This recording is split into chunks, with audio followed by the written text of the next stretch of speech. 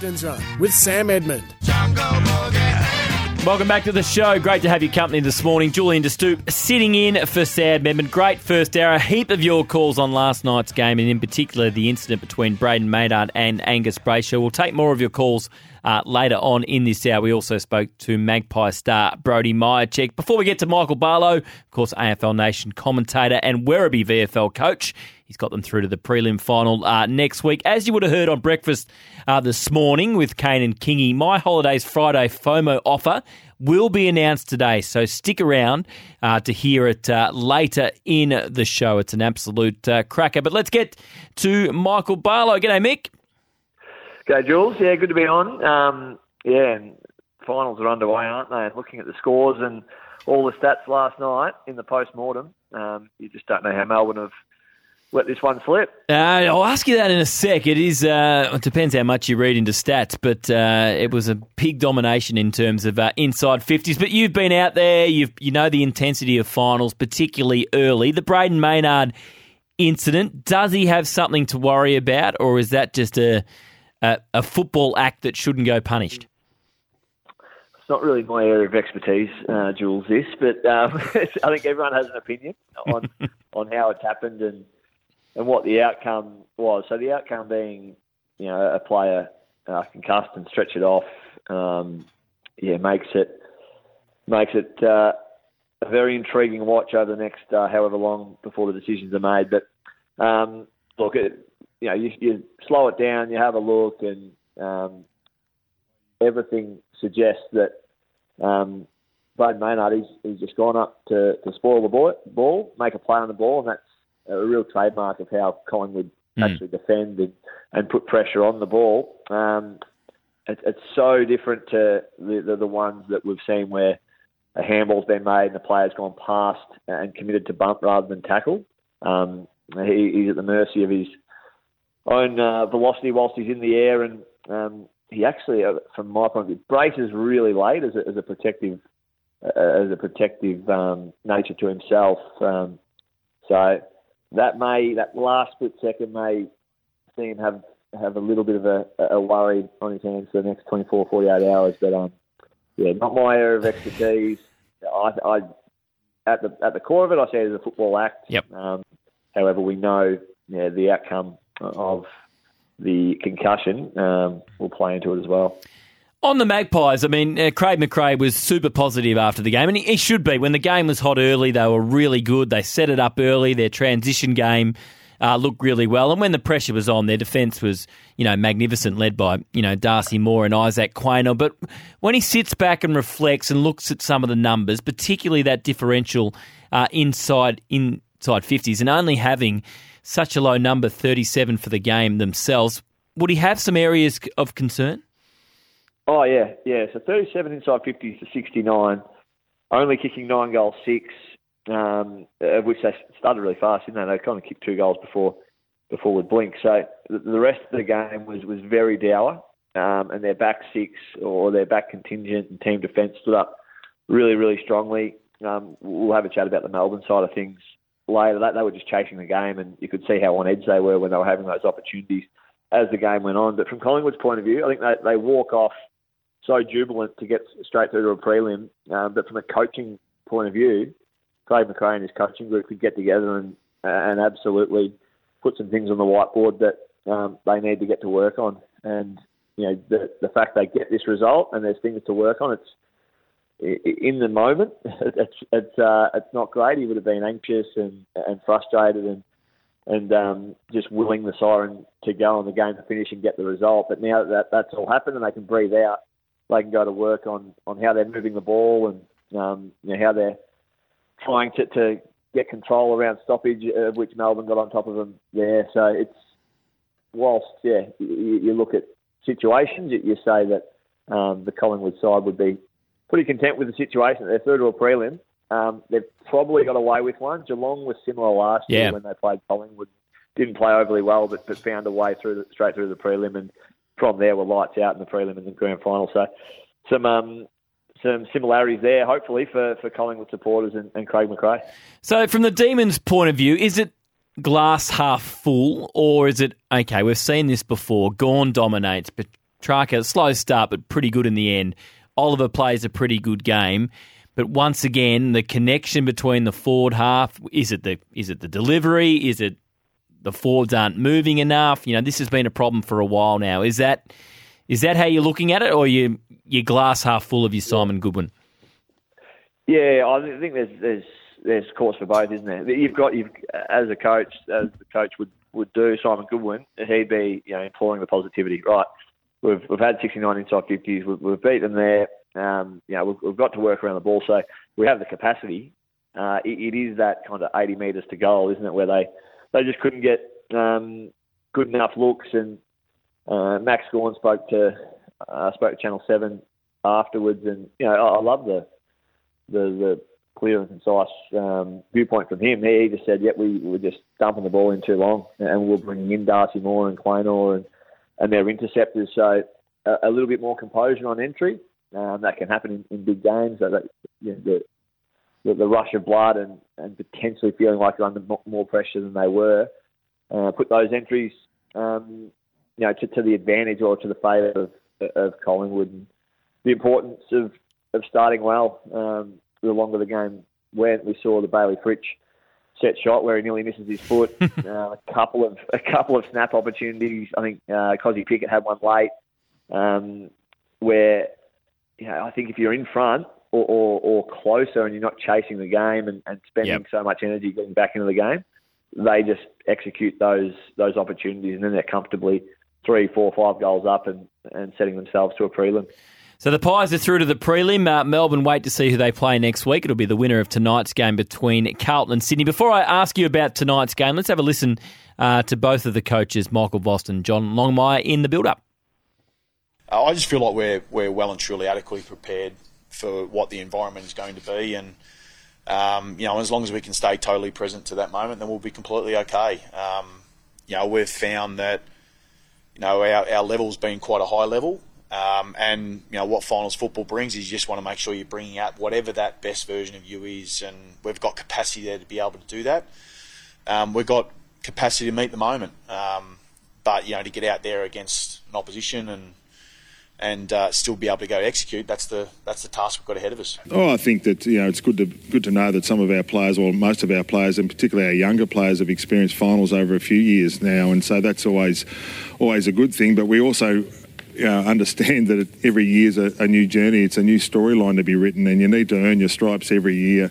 We talk about that at the start of the year and at the home and away, and then we talk about it at the start of the final series. Okay, we've got a spot on the grid, and now we've got to get to work, and it goes up another level in finals, and there's another story to be written, and we're not sure what that ends up being, and we need to make sure we control as much of that as we can, knowing that we're against the best teams in the competition now, and we're in elimination final mode. There's no tomorrow, so it's a desperate game for both teams. Mick, there's a real contrast in this game. Obviously, you've got the finals experience of Sydney versus Carlton that basically don't have any. And is it basically a contrast in styles as well, where Carlton great at contested footy, Sydney aren't, but Sydney, once they get the ball on the outside, can be devastating?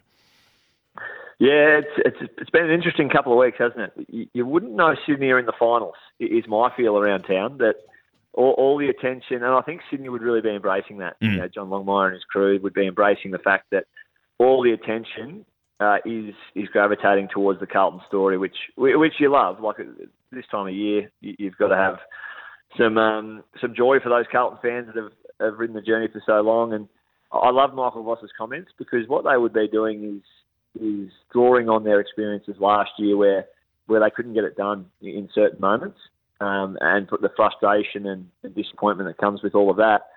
They can now harness it in a positive way and say, well, we're here now. We've had those lesser experiences last year of frustration and angst, and here we sit, as John Longmire said, we sit on the grid and confident in what we can do and how we can perform. They'll really implore the importance of contest and clearance, of which, as you said, that's one of their good traits, their ability to win the ball on the inside, which in finals, it all comes down to the basics and doing the contested side of things well. So that bodes pretty well for Carlton. And you mentioned on the other side of the coin, Sydney will want more of a free-flowing open game, getting the likes of Errol Goulden involved, Chad Warner on the outside of stoppage, using speed and skill to make 80-metre plays. So, yeah, two contrasting styles. The weather across Melbourne today, I think if this game was potentially played in a week where the weather seems to be turning into the spring that we like, yes, we probably would have enjoyed that a little bit more than the blustery, wet conditions we expect to see tonight. Who are you tipping? Well, saying all that, I'm going to contradict myself big time. I like tipping. Yep. And more so for the game, so much is played above the shoulders. And as I said, I feel like no one at all is talking about Sydney in this final series. People are talking about the St Kilda story, the GWS story. A lot of people are jumping on board the Carlton story. But Sydney, they got their spot on the grid last year, and were in a similar position and found their way all the way through to that last day in September. So, Sydney, I just feel they would be embracing that. It'll be 22 plus a sub versus really 94, 95,000. Not to say that Sydney won't have a good amount of support, the old South Melbourne supporters. But gee whiz, they're coming from the clouds for Carlton, and there's a fair bit of pressure on them. But yeah, I'm not jumping off the Swans and what their culture has been for a long, long time, and the character of player and the person they have within that organisation. Speaking of Michael Barlow, AFL Nation commentator and Werribee VFL coach. You mentioned that you can be forgiven for thinking Sydney's not in this final series. I tend to think it's a bit like with Port Adelaide. I feel like everyone's just assuming Brisbane is going to win this game and Port Adelaide are struggling. Yeah, no, that's very well said. And you have to do pretty well to land yourself in that top four position. And they're going with a double chance. Port, and they would be similarly under Ken Hinkley, who I know without knowing him, but watching how he operates and listening to him in the media, he would be jumping on that narrative that, well, everyone doesn't know why we're even bothered jumping on this plane to go to the Gabba and play. So that'll be a fascinating watch to round out the first week of the finals. But in saying all that, I do like Brisbane. I think the record speaks for itself at home. Also, the fact the last 3 or 4 years they've been up and around this area. It's so have Port Adelaide, but there's a different feel to Brisbane. I think they've managed this last 12 months really well with the acquisition of Josh Dunkley. Jack Gunston's come in. He won't play, but he's added some value to the program and allowed some others to come through now and jump into that position that he's vacated. So I think they've protected a lot of their big guns for parts of the year where they've needed to. And I reckon they're ready to pop on Saturday night and get a result out of the Brisbane Lions. And just finally, I just want to play a bit of audio from Ross Lyon before I ask you about the Saints and the Giants. They know us, we know them, and you just get to work sort of game day. So, look, I love some of the language from our players. Like, we prepare like it's a final every week. Nothing's really different, just the results bigger. So, we just sort of lean in with our players like Harvey, Hayes, Enright, all that experience that they possess. We're a very inexperienced finals team compared to the Giants. We understand that. And really the sentiment is the Giants going favourites, and maybe deservedly so. But we've had our backs to the wall all year. So, that's nothing new, but it probably just steals us that little bit more. It's a voice very familiar to you, Mick. He's playing the underdog card a bit lately. He did it in the lead-up to the Carlton game. He's doing it in the lead-up to this game. Is that something that... Does it work with players, that us against them, no one's really rating us? Does that actually work? I've got a couple of experiences from my own journey under Ross where that was grabbed a hold of, and I think that the one that I remember most vividly was kind of 10 years ago down at Cardinia Park when we went down there, and the narrative very much was, what's the point of the Dockers showing up here to play, because it's a foregone conclusion that the Cats will jump into the qualifying final, and what will be from there for them in the competition. But so he's jumped on it before. Every time he speaks, and coaches are all aware of this, every time they speak, they're speaking mainly to their playing group. So the playing group would be jumping on board all of that messaging, and that's, I think, a major strength of Ross's across the journey has been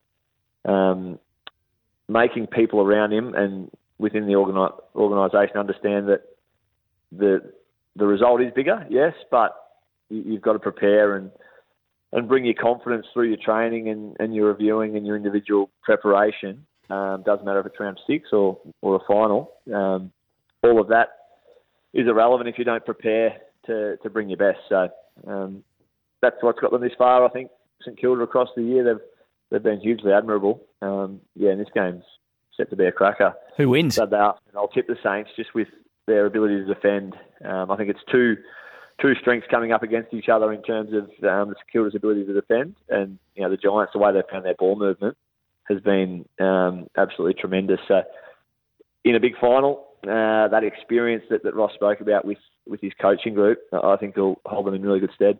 And just before I let you go, Mick, VFL semi-finals this weekend. Tomorrow it's Box Hill v Footscray, and I'm sure the game that you'll be watching very closely, the Lions v Williamstown, because the winner of that takes on your Werribee in the prelim final. Who do you think wins the 2 games this weekend? Oh, you're going to the tips, Jules. So this is where I have to act really sit right on the fence. I thought I'd test you. Box Hill, yeah, I appreciate that. Well, Footscray, I think they've won 11 or 12 on the bounce. They were about 2 They have, that's right. Yep. So they are absolutely red hot, and they come up against Box Hill, who probably similarly to the D's last night, they had every right last week against us to be in front or right in that match against us. We got a nice start, and then we're able to kind of keep them at arm's length. So a very good side, Box Hill. And I think they've given themselves the right to have that double chance, and they bounce back at Box Hill tomorrow, and might just hold off the red hot Footscray side. And the other one up in Queensland, it's Brisbane and Willie, and we do have a soft spot for fellow standalone clubs. Williamstown have had a great year. They finished 5th, just fell out of the top 4, so they've found a way to be in the discussion at this time of year, which is hugely credible to them. They're an arch rival of ours, so if they do get through, it'll be something pretty special, I think, for 2 standalone clubs to be in a prelim final, played out at Werribee next Saturday. I think the crowd would be absolutely enormous. So in saying all that, I'm just giving you just the narrative of it all, and I'm not giving you a tip on that one because I don't want to give anyone any added spice, but I'll be tuning in from about 1 o'clock tomorrow, Brisbane versus Williamstown. Yeah, it'd be great for the competition, Williamstown v Werribee, that is for sure. Mick, thanks so much for your time this morning. Enjoy your weekend of VFL and AFL footy. Good on you, Jules. Yeah, packed to the rafters, so looking forward to it. Great to have Michael Barlow, AFL Nation commentator, and doing a super job with Werribee in the VFL this year. This is Captain's Run for State Transport. Our people are your solution. And Suzuki Adventure Forever. Suzuki for fun's sake.